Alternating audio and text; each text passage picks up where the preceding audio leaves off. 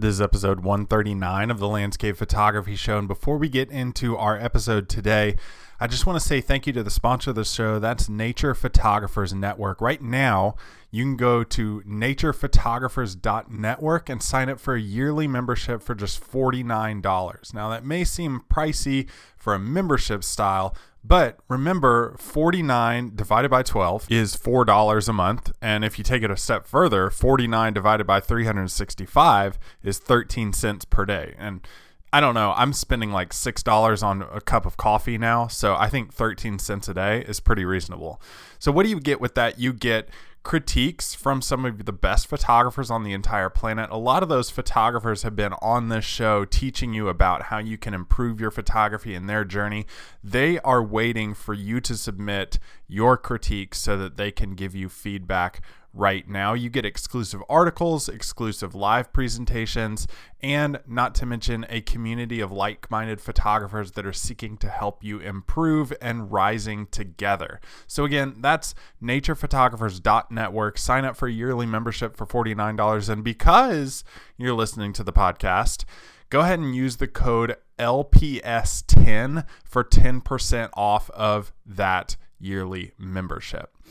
In today's podcast, we're talking with legendary photographer Mads Peter Iversen, joining us all the way from Denmark. And what I wanted to talk to Mads about specifically was composition, because I consider him one of the masters of composition right now, because he's not only photographing amazing locations like in Iceland and other areas around the world that people love to go to, but he's also doing so locally in Denmark, where he lives, which isn't technically like photographers aren't flocking to Denmark to go and find the landscapes there. He's doing a beautiful job showcasing his home country and doing so in a way where you would think it would be like the most epic place you could ever go.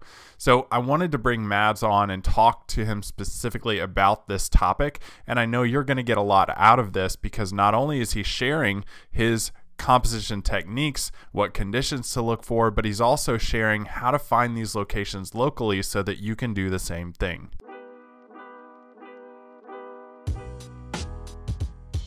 Hey, what's up, guys? We are here with Mads Peter Iversen. Mads joining us from Denmark today, and really appreciative that we want to talk a little bit about composition today. We're going to get into how the Denmark landscape looks different and how you compose it a little bit differently and how it's unique to other landscapes too.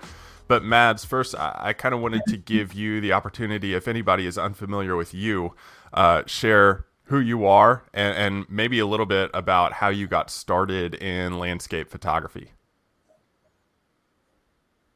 Yeah, thank you for having me on. Mads Peter Iversen. I'm a Danish fine art-ish landscape photographer, and I've been doing landscape photography for 7 years-ish, it must be by now. And I started out mainly portrait photography, commercial photography, and all that stuff. And I actually got into photography through videography, which I started out with. So that was like basically taking it all backwards there. But videography, photography, portrait, commercial stuff, landscape photography. And then I've been doing that full time since more or less 2016. Interesting. And like, how can you relate the videography part of it to landscape photography in terms of composition? Like, what are the similarities there for using video versus stills?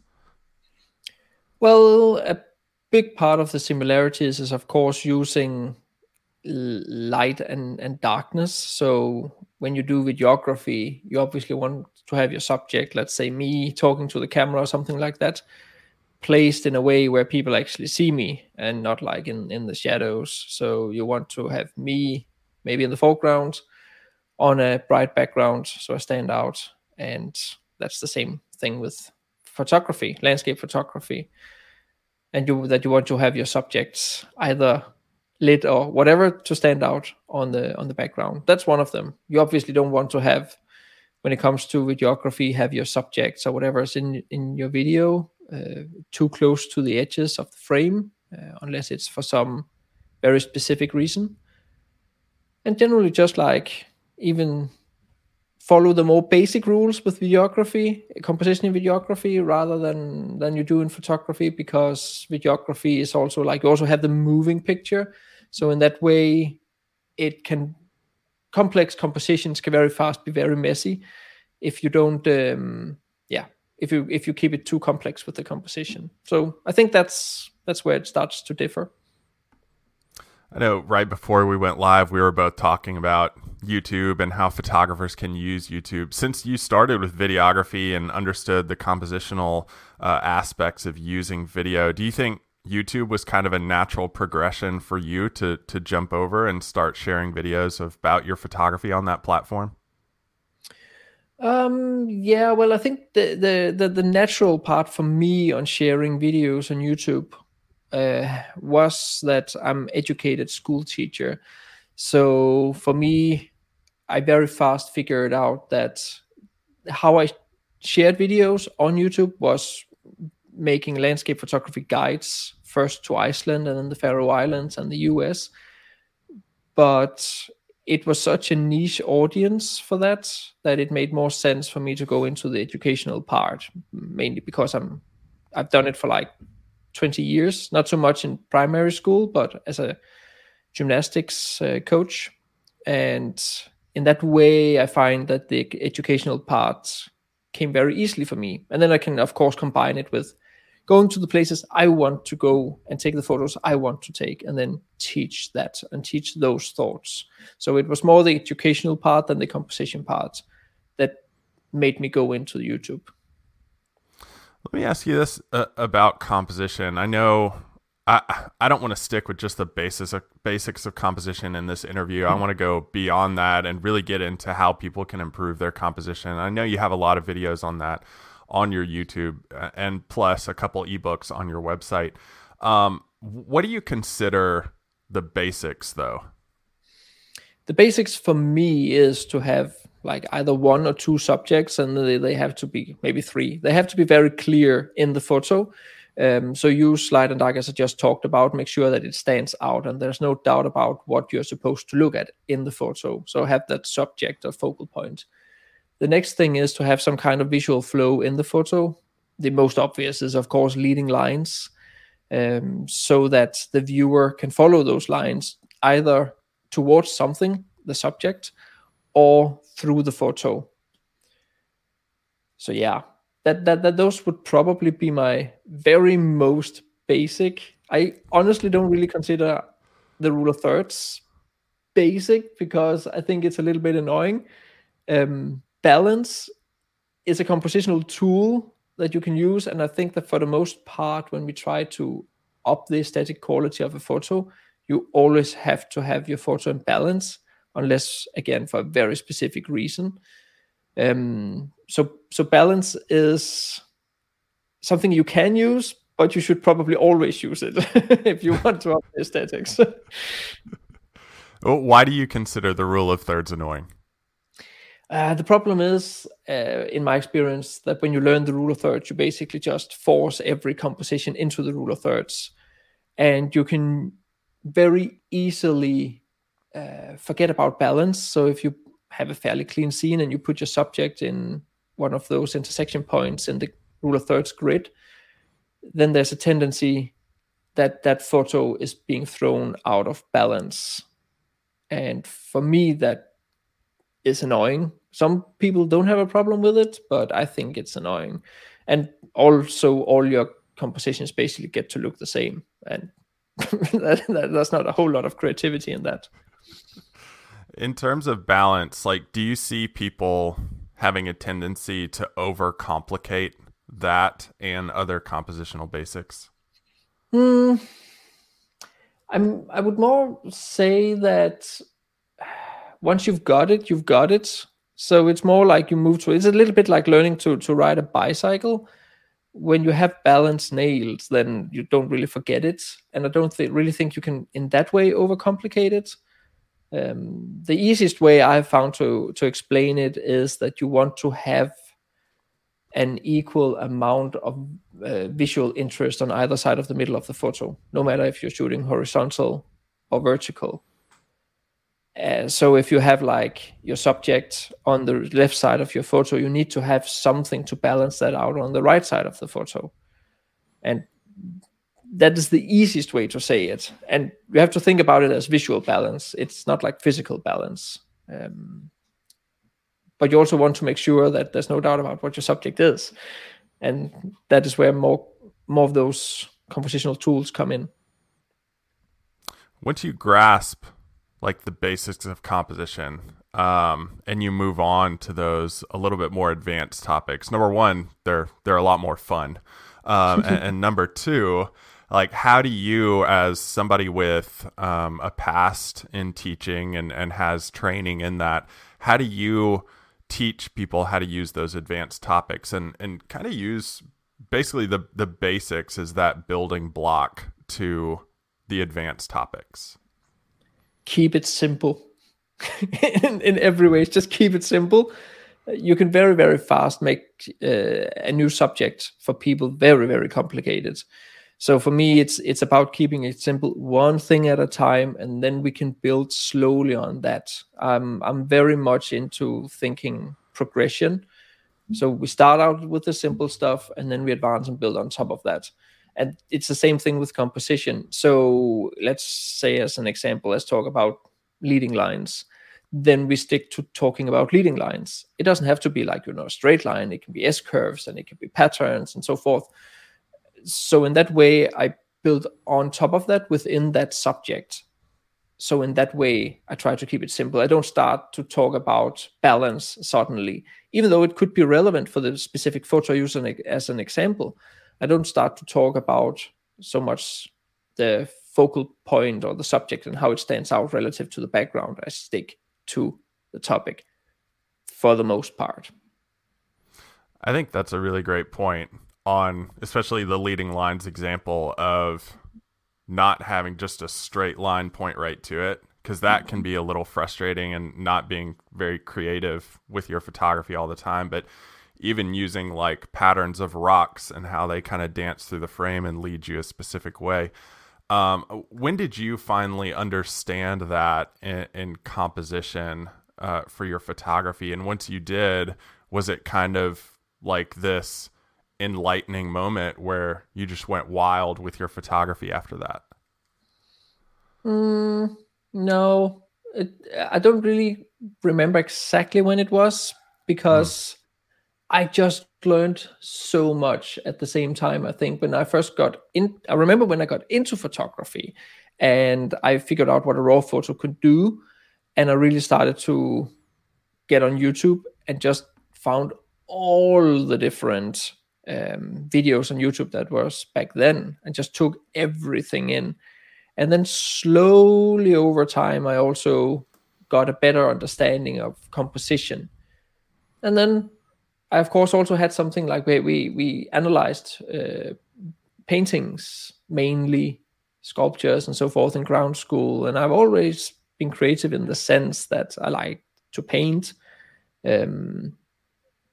And then, of course, videography came in, and, like, keep things within the frame and all those things. So I would say that it has been as a progression also for me to really learn composition.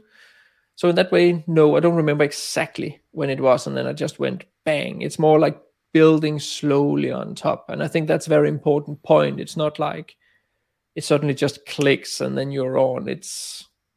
You slowly progress, and that is how it is with most subjects in this world.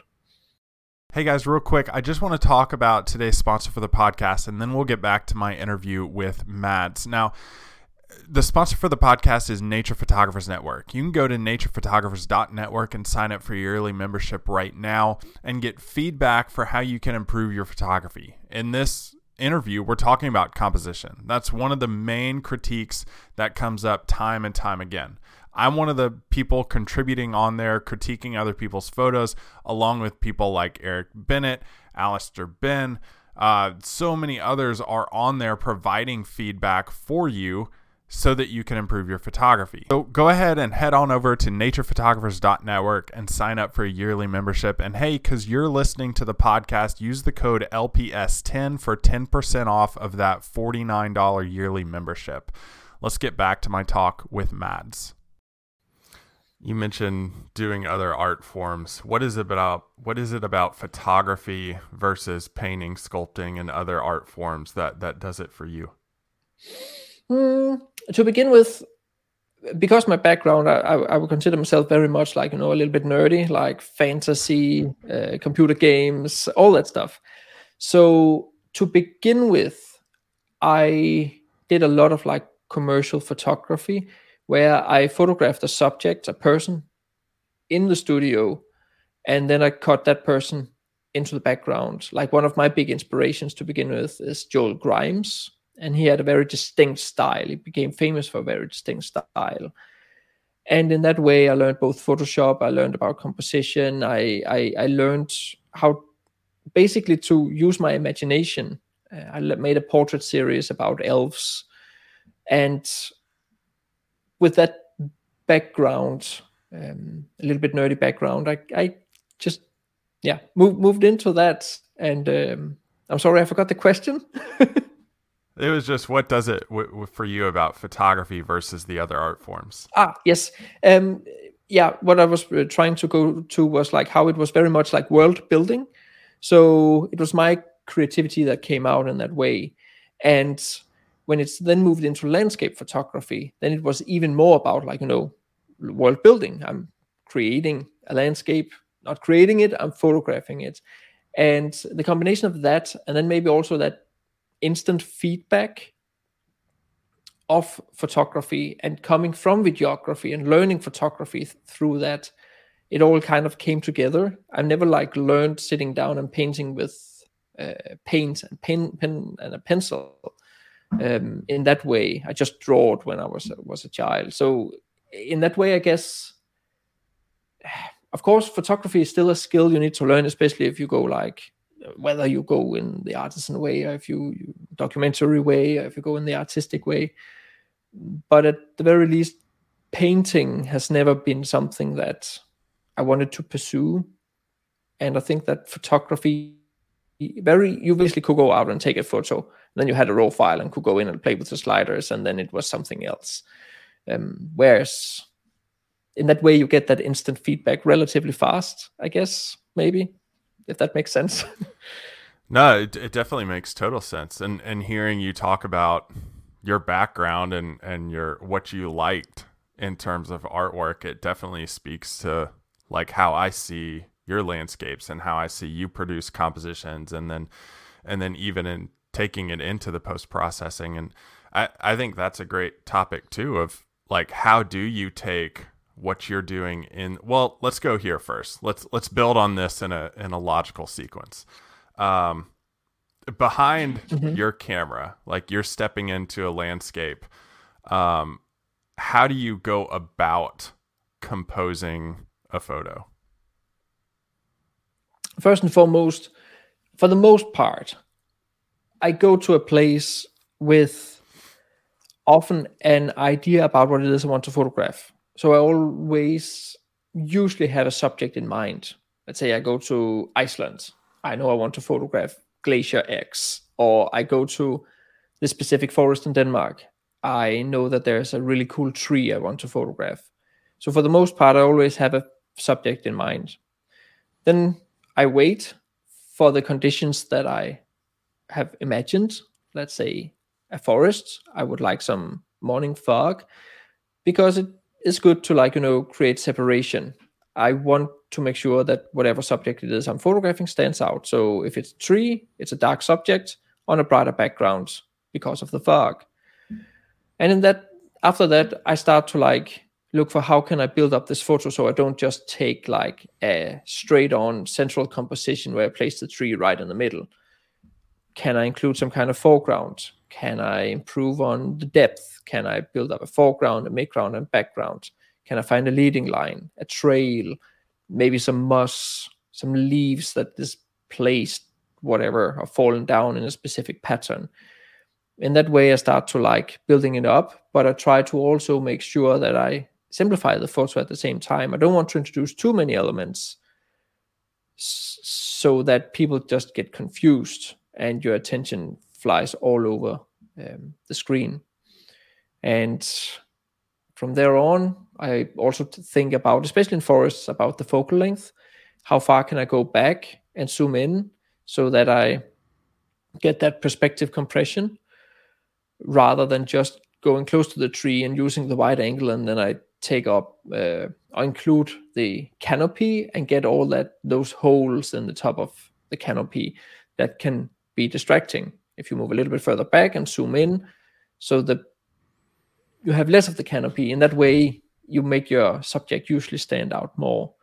So it's all those different things where I have like this, I want to shoot this, and then I try to build up the scene once I'm there. Sometimes I do have a pretty decent idea about what it is I want, and then I basically just wait for the conditions. It's funny to me having a podcast and getting to ask these questions a lot, because everybody has a different approach. Like you have subject in mind, Adam Gibbs has light in mind. It's two very different ways of approaching a landscape, which is amazing because we have different interests and different likes, and there are different ways of doing photography. But one thing you mentioned was conditions. As somebody who is perpetually not patient, what do you do when those conditions don't materialize? Are you going to a location for several days at a time and waiting on this? No, because for the most part, I can't. I look a lot at weather forecasts. Well, my forecast apps are the ones I do. It's not like, big science when it comes to predicting fog anymore. There's so many resources on it. For the most part, that's what I'm after, especially in Denmark. Calm conditions I really like around lakes. Moist conditions in forests, that could be with fog. Obviously, golden hour light, blue hour light is good. And then storm clouds. I always like storm clouds. Days with storms and just generally interesting conditions. It's basically everything but clear blue skies that I really like. And then sometimes, like, obviously, that's also beneficial. Like if you want a specific sunrise where you want to capture the sun behind, I don't know, a bridge or something like that, then that is also what you want. So in that way, I think over time you get such a broad experience with all types of conditions. And if you have explored your landscapes, your local landscapes enough, then you have a pretty decent idea when what can look good. Even though you maybe have imagined that, okay, it would be nice to have this old farm with sunset light, then maybe it would also look super cool in a snow shower. So in that way, like, you often have multiple choices. Like we have a lot of lighthouses in Denmark. I really enjoy photographing those. And I don't know, I have a collection of like 10 or 15 different lighthouses by now. But sometimes I also go to the same lighthouse and capture it in different conditions. And obviously, if you have a cool lighthouse and you have a cool composition, that composition usually also looks cool in different kinds of lights and with different backgrounds, sunset, sunrise. If you have noctilucent clouds during summer, heck, even here in Denmark, we can also get the auroras. So in that way, you can have basically the same composition, which is rather cool in different conditions. See, that's an advantage you have in Denmark. You can drive just a short distance and photograph a lighthouse. I have to drive like 8 hours to get to the closest lighthouse to me. It's insane. So dumb. Yeah. I would also say that when it comes to lighthouses specifically, Denmark is really, really good. That's one of the top countries for lighthouses, that's for sure. When you finally get that shot in the field, how do you take what you've done with composition over into post-processing and kind of continue to play on that composition in Lightroom or Photoshop? I tried to emphasize a little bit what the composition was about. Let's say I photographed a trail leading up to a lighthouse. Then I may darken the surroundings around that trail and then brighten the trail a little bit, just not so it looks unrealistic, but just so that there's no doubt about what it is you're supposed to look at. So emphasizing the composition in that way. Maybe if a lighthouse, I photographed a white lighthouse, and even though the sky may be dark, I may darken it a little bit more to get a little bit more contrast out of it. When it comes to forest photography, especially during fog, I actually usually dehaze the photo a little bit because it does make the subjects, the tree or trees, stand out more, but it's not sacrificing the fog effect in the background. So for some reason, the effect is a little bit hard to explain, but it's as if the dehaze slider works in depth, so that it dehazes a little bit more what's close to you than it does in the background.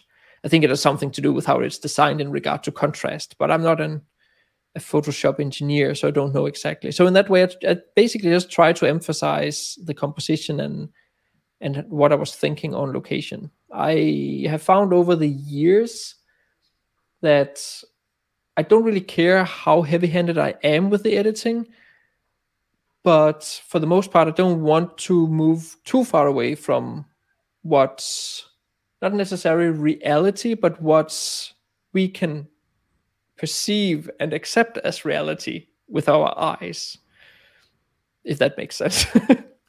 It does. And I think that's a huge hack for anyone watching to understand, is that yes, you go about composing something in the field, but when you bring it over into post-processing, you continue to stick with that composition. And you have so many options of how to post-process your photo. It can get a little overwhelming, and then you're like, well, I'm going to pull this blur feature and I'm going to pull, light from here. And then all of a sudden your composition is completely muddled and doesn't make sense.